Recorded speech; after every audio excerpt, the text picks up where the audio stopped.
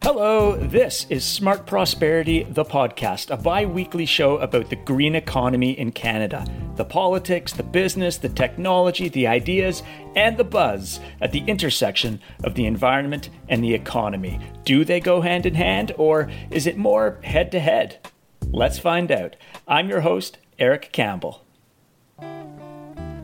On today's show, what does big business really think about action to fight climate change? We've got Goldie Hyder from the Business Council of Canada on the program. Then, oil workers planning their next career moves? Joy Warnock talks about her union's bold position on climate and a just transition.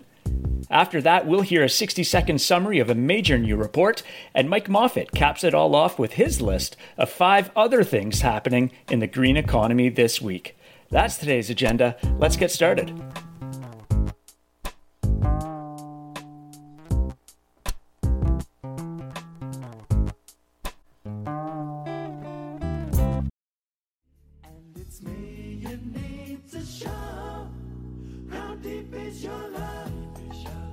Yes, how deep is your love? That's the question we're asking this segment.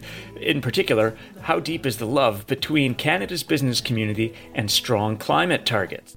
If in the early days of environmentalism it was easy to villainize big business, that's simply no longer the case. The dynamic between big corporations and the environment, it's gotten complicated. Sure, some of Canada's biggest businesses constitute some of Canada's biggest polluters, but there's a romance a-brewin', driven by fast-growing billion-dollar markets for clean products, driven by the cost-cutting that comes with greater resource efficiency, and driven by greater accountability to shareholders around climate risks. But just how deep is their love? As my next guest says, priority number 1 for Canada's business community remains economic growth, but he believes it can be clean growth. He believes Canada can reach its most ambitious climate targets, and he and his members have ideas for how to do it. I'm welcoming Goldie Hyder. Goldie is President and CEO of the Business Council of Canada, an organization that speaks for the CEOs of 150 of Canada's biggest companies, from the banks to the oil and mining companies, from Maple Leaf Foods to BlackBerry, from Air Canada to Canada Goose. Goldie, thanks for being on the show. Eric, it's really great to be with you. So Goldie, we want to talk about the relationship between Canada's business community and climate change. And I want to start with a fun fact. In 2007, the Business Council of Canada called for a carbon price. Now, that was extremely early on in Canada's carbon pricing journey. Stephen Harper was Prime Minister. BC had not yet become the first province in Canada to implement a carbon price. And it's reflective of a fairly proactive approach for the BCC when it comes to climate change. How would you describe the relationship between Canada's business community and climate change now? It's quite clear that from a business perspective, particularly for those publicly traded companies, this is not just good business, because at the end of the day, your shareholder wants it, your employee wants it, your customer wants it, your community wants it, and your governments and your regulators want it. So clearly, no one is certainly not the people that I represent, the Business Council, debating or discussing these things. In fact, I think the goal is, how can we lead? How can we have honest conversations with governments, but also with citizens? Because we know that to have the goal is one thing, but you really need to have a plan, and you really need to be transparent about, who has to give up what, how does life change, what are the consequences, what are the upsides, what are the opportunities. That I don't think has occurred just yet, and we think it's really important that business is a big part of that. Okay. Goldie, how do you feel about Canada's current slate of climate targets? We have a net zero target by 2050, and just a couple of weeks ago, Prime Minister Justin Trudeau announced an increase of Canada's 2030 targets, that's under the Paris Agreement, from 30% below 2005 levels to 40 to 45% below 2005 levels. How do those resonate with you and the business community? Well, you're right. This has been a very fluid situation. With all due respect to governments around the world, they get together and they make all kinds of commitments, without necessarily having the plan. And so when you start setting these targets, and they just seem like numbers, right? It's 40%, it's 50%. I'm going to do 70%.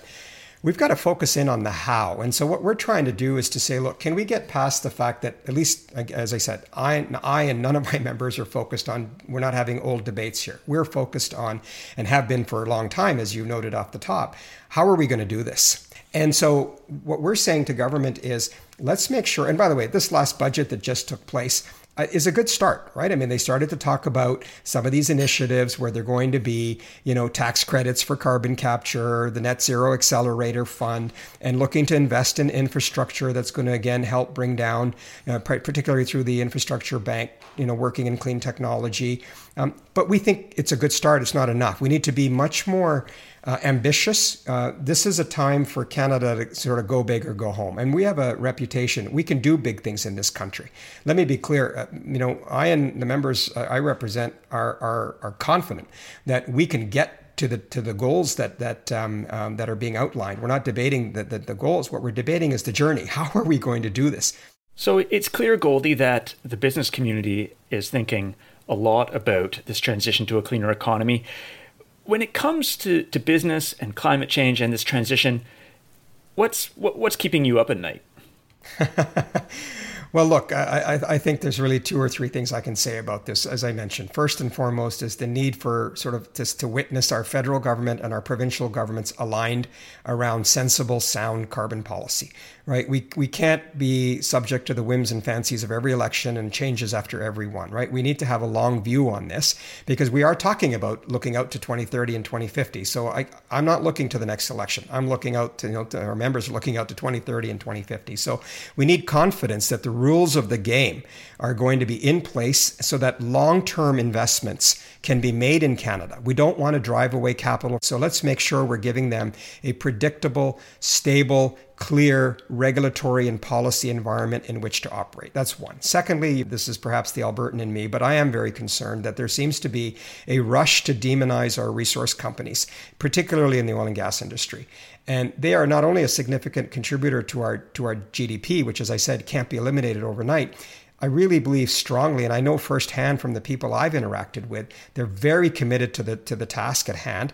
They believe that they have a real contribution to make when it comes to the innovation and the ingenuity that is going to be necessary, and that they have the capacity to scale and commercialize far better than some small clean tech company might or whatever, right? So at the end of the day, for us to have real impact, it's going to require real dollars and a size and a scale. So I think that's key. And then the last thing I'll just say, and with all due respect to our political leaders around the country, too often I'm hearing them making it sound like this is going to be easy, that it's just easy. We can do this in terms of achieving ambitious reductions, but it won't harm anybody or it won't be too painful. I don't think that's the way in which to be honest with Canadians. I think that Canadians should know what we're trying to do. They should know that we in the business community believe that it can be done, but that what we need to do is really articulate what that path looks like, that it is a journey, it is going to be hard, it will have costs, and there will be choices that need to be made and trade-offs that need to be done. So let's work together to figure out how to do that. Okay, now it's time for a lightning round. Goldie, are you ready for this? All right, let her rip. Okay, here's how it works. I mention a current proposal from an environmental NGO, and you tell me if it might fly with the business community. Let's start with this one from Environmental Defence, Climate Action Network, and a group of NGOs to increase Canada's climate target to 60% reduction by 2030. That would be an increase from the current target of a 40 to 45% reduction. Goldie, what do you say to that? Too much, too soon, too fast, unlikely to receive Canadian support. Okay, here's a second one, coming originally from the International Institute for Sustainable Development to eliminate government subsidies to the fossil fuel sector. They were $1.9 billion in Canada in 2020, which was a threefold increase from 2019. What do you say to eliminating government subsidies to the fossil fuel sector? Define subsidy. How's that short? Yeah, there's actually a lot said in those few words, but this is the lightning round. No time to dwell. Okay, here's one that's been making the rounds lately, and it came to us from a listener via social media. Mandatory public disclosure of climate risks for Canada's big companies. Already there. Many Canadian companies are already leaders in this field, but what we all call on is clear rules, clear criteria on what it is that needs to be disclosed. No one has anything to hide here. On to question number 4. This one, a policy proposal from Clean Energy Canada and Équiterre, among others, for a zero-emission vehicle mandate, which requires car manufacturers to sell a minimum number of electric and zero-emission cars. What do you say to that? First of all, auto manufacturers are working very hard to make EVs more available, but you can't mandate people to buy them. And so we have to make sure that we make it attractive to do so, whether that's incentives, but it's also infrastructure and frankly, peer pressure to some extent. Okay. And last but not least, doubling the currently planned increase in the price on carbon. It's currently scheduled to hit $170 per ton by 2030. So double that to $340 per ton. What do you say? Have I mentioned competitiveness? Only if this is going to be done in synchronicity with major trading partners. Otherwise, we've taken the Canadian advantage and made it the Canadian disadvantage. Goldie, that was great. Thanks for participating in our first ever lightning round, and thanks for being on the show today.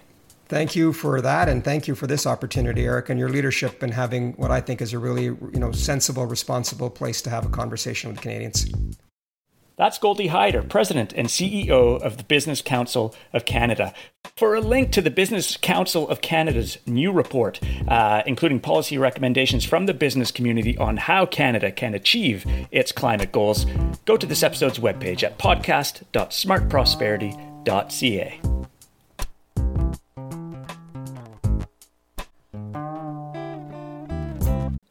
Canada's oil and gas sector. It's the country's largest single source of greenhouse gas emissions. It's also the source of 180,000 jobs.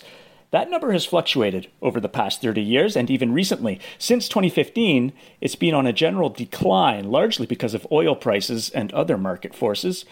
And the outlook is grim.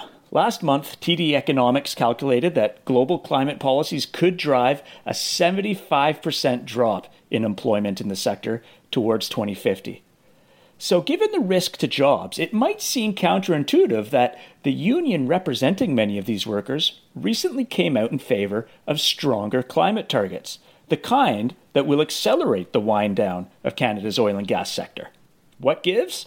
To explain that, I'm welcoming Joy Warnock. Joy is a labour representative for Unifor, Canada's largest private sector union. She was previously regional director for the West, and she now serves as assistant to the union president and is responsible for the environment file. Joy, thanks for joining the show. Thank you so much for having me, Eric. Joy, Unifor has 12,000 members working in the oil and gas sector. What kinds of jobs are these? Our members work in the Newfoundland offshore. They work in bitumen mining, the oil sands in northern Alberta. We have members who work in processing and refining, and also we have workers in the petrochemical industry, in natural gas processing and distribution, and in the service and support jobs that go along with those sectors as well. We have members who manufacture steel pipe for the sector, and also members who maintain pipelines. And then beyond that, we have members who transport oil and gas in rail and shipping. Wow. So union members really at every point along the oil and gas supply chain. Now, it's been a bumpy ride for the sector over the past few years, and the outlook for the future is gloomy. Most analysts, including recently TD Economics, say that a combination of market forces and climate policy will continue to reduce investment and jobs in Canada's oil and gas sector. How do your members feel when they see these kinds of forecasts and these kinds of trends? The context has been really challenging.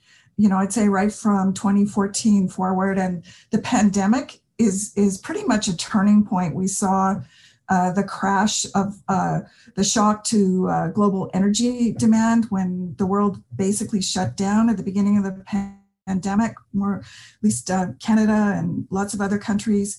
There was the price war. OPEC was showing strains.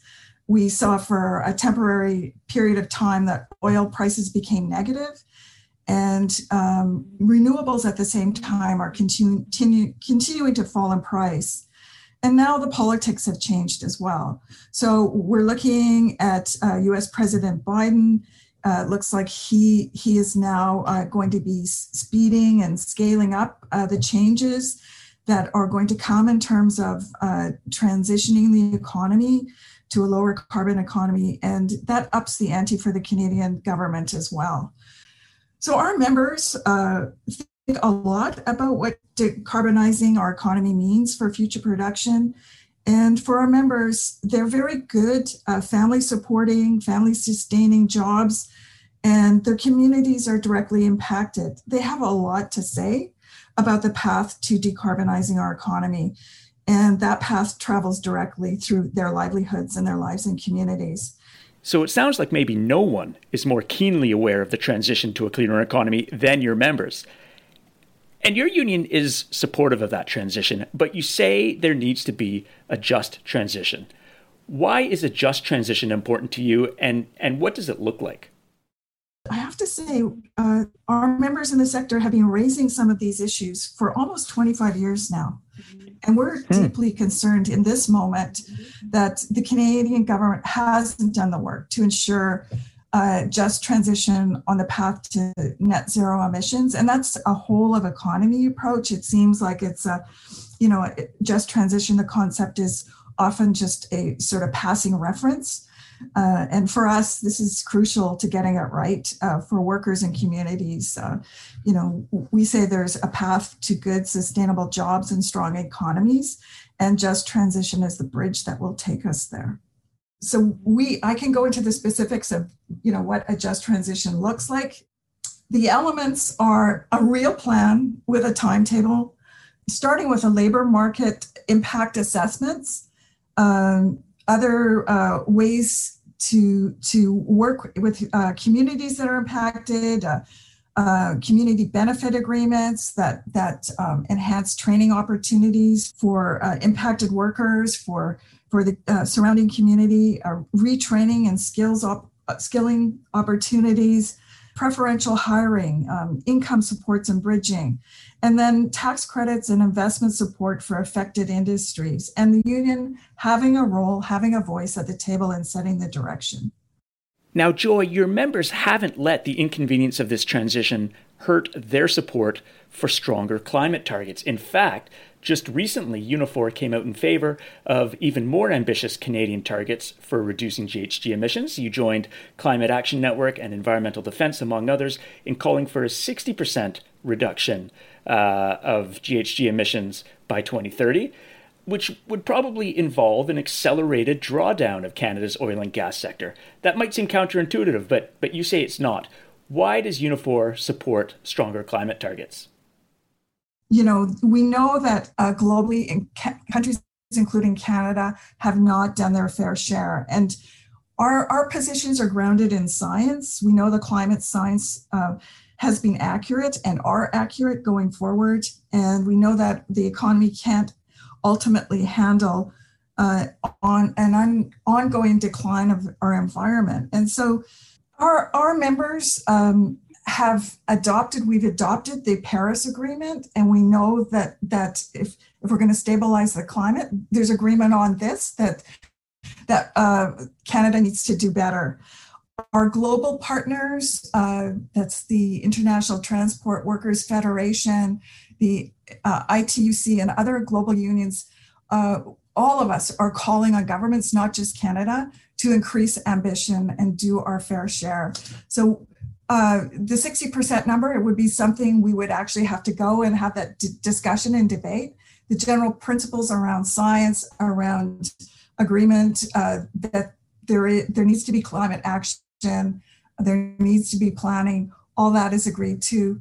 And I think what you'd hear our members saying is the current status is unjust and unplanned transition, and workers are paying for the lack of planning in the sector. You can't just shut down fossil fuels.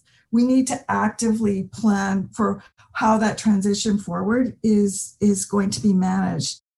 Okay, so support for stronger climate targets, but on the condition of a solid, just transition plan. Joy, it was great having you on the show. Thanks so much for touching base with us today. Thank you very much for having me on the podcast, Eric. Take care. That's Joy Warnock from Unifor. I reached her at her home office in British Columbia.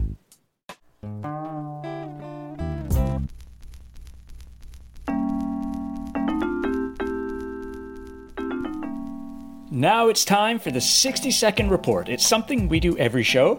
It's where we invite the author of a major new report to sum it all up in 60 seconds or less. This week, we're welcoming Paige Olmstead. Paige is with our own Smart Prosperity Institute and the lead author of a new report called Invest in Nature, Scaling Conservation Finance in Canada for a Nature-Smart Economy. Paige, over to you for a 60-second rundown. Canada's natural assets are globally significant in addressing the twin challenges of biodiversity loss and climate change. Healthy natural environments provide a range of social, environmental, and economic benefits to communities. Protecting and restoring more nature takes investment. Both the public and private sector are making significant commitments to nature, and yet despite the range of potential benefits, we have not seen investment at the scale that is needed. This report asks how nature can be made more investable. The report identifies a number of policy tools that can accelerate investment in nature, including de-risking private sector investment through anchor funding and differential rates of return, and other financial tools, by improving collection of and access to financial and ecosystem service data, and by establishing a national coalition for conservation finance. Thanks, Paige. For a link to that new report from Paige Olmstead and Smart Prosperity Institute, you can visit this episode's webpage at podcast.smartprosperity.ca. And last but not least, it's the final segment of this show and every show. It's where I turn to my colleague Mike Moffat to recap all the things happening in the green economy that we didn't cover elsewhere on the show. Mike is the Senior Director here at Smart Prosperity Institute. Mike, over to you for the top 5 things happening in the green economy this week. I'm Mike Moffat, Senior Director at Smart Prosperity, and here are the 5 things that I'm watching this week. Number 1, climate targets announced recently by Canada, the United States, and other countries have put the world on track for a 2.4 degree rise in global temperatures, according to work by Climate Action Tracker. It's a 0.2 degree improvement on the previous forecast, but falls short of the Paris Agreement's 2 degree limit. Number 2, Germany has moved its net zero deadline to 2045 from 2050. This comes after a legal ruling by Germany's highest court that found the 2050 target was insufficient to protect future generations. Over 100 countries, including Canada, have pledged to hit net zero by 2050. Number 3, there's a buzz in the foodie world as 11 Madison Park, one of the world's top-rated restaurants, announced that it is going 100% plant-based due to the environmental impacts of raising meat. The menu, however, will keep its roughly $335 per customer price tag. Number 4, Wyoming is threatening to sue U.S. states that won't buy their coal. Wyoming is the country's largest coal producer, but demand for coal in the U.S. has been in steep decline as governments prioritize cleaner sources of energy. Number 5, despite the worldwide lockdown, global emissions of methane have surged to record highs. A new UN-backed report says that reversing this trend could be the fastest way to slow climate change and calls for a 45% reduction this decade. I'm Mike Moffat, and those are the 5 things I'm watching this week. Thanks, Mike. For a second glance at those stories, Mike has them written out for you at podcast.smartprosperity.ca. Well, that does it for another episode of Smart Prosperity, the podcast. If you just can't wait another 2 weeks until the next one, check out our back catalog. There's 15 episodes in it now, all at podcast.smartprosperity.ca. There you will also find my contact information. Drop me a line if you've got feedback on this episode or if you've got a view that you'd like to have shared on a future episode. I'm Eric Campbell. I'm broadcasting from the lands traditionally stewarded by the Algonquin Anishinaabe peoples. Thanks for listening. The next episode is out May 26th. I hope you'll tune in then.